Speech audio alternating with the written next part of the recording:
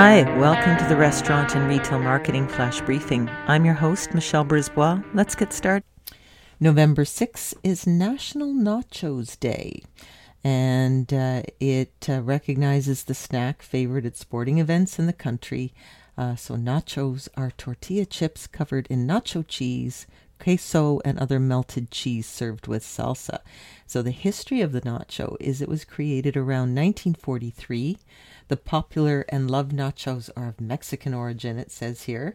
And the Nacho Anaya created the original nachos in 1943. It's a gentleman named Ignacio Nacho Anaya. And according to his son, Nacho was the maitre d' at the El Mardono restaurant in Pedra Negra, massacring all of this. And one evening after the kitchen staff had left, a group of U.S. Army wives stationed at Fort Duncan in Eagle Pass came into the restaurant.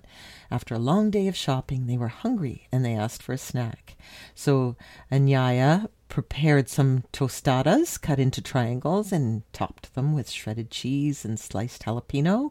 He heated the dish in the oven, and they were such a hit with the Army wives that they named the snack Nacho Special before he could make another batch. It was named after the fellow who created them, and people tried them, loved them. Over time, the name changed. Eventually, Nacho Special became Special Nachos, and the original recipe is printed in the 1954 St. Anne's Cookbook. So there is a little bit of history of the nacho.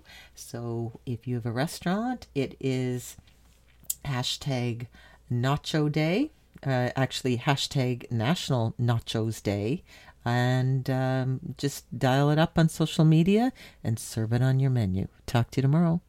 So come on, let's get out.